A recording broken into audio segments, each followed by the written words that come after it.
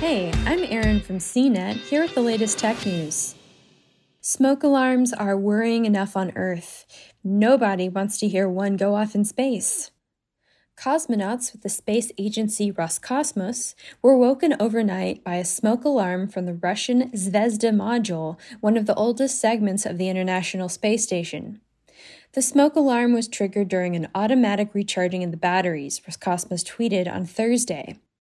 The crew turned on an air filter to clean out any possible smoke pollution. The space agency reported all systems were operating normally and that the air was within acceptable parameters. And the Russian news agency TASS reported that the cosmonauts continued to rest after dealing with the alarm.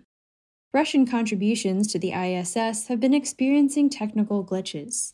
The oxygen supply system in the 21-year-old Zvezda module failed in 2020. The module was also the site of a small, pesky air leak that cosmonauts repaired earlier this year.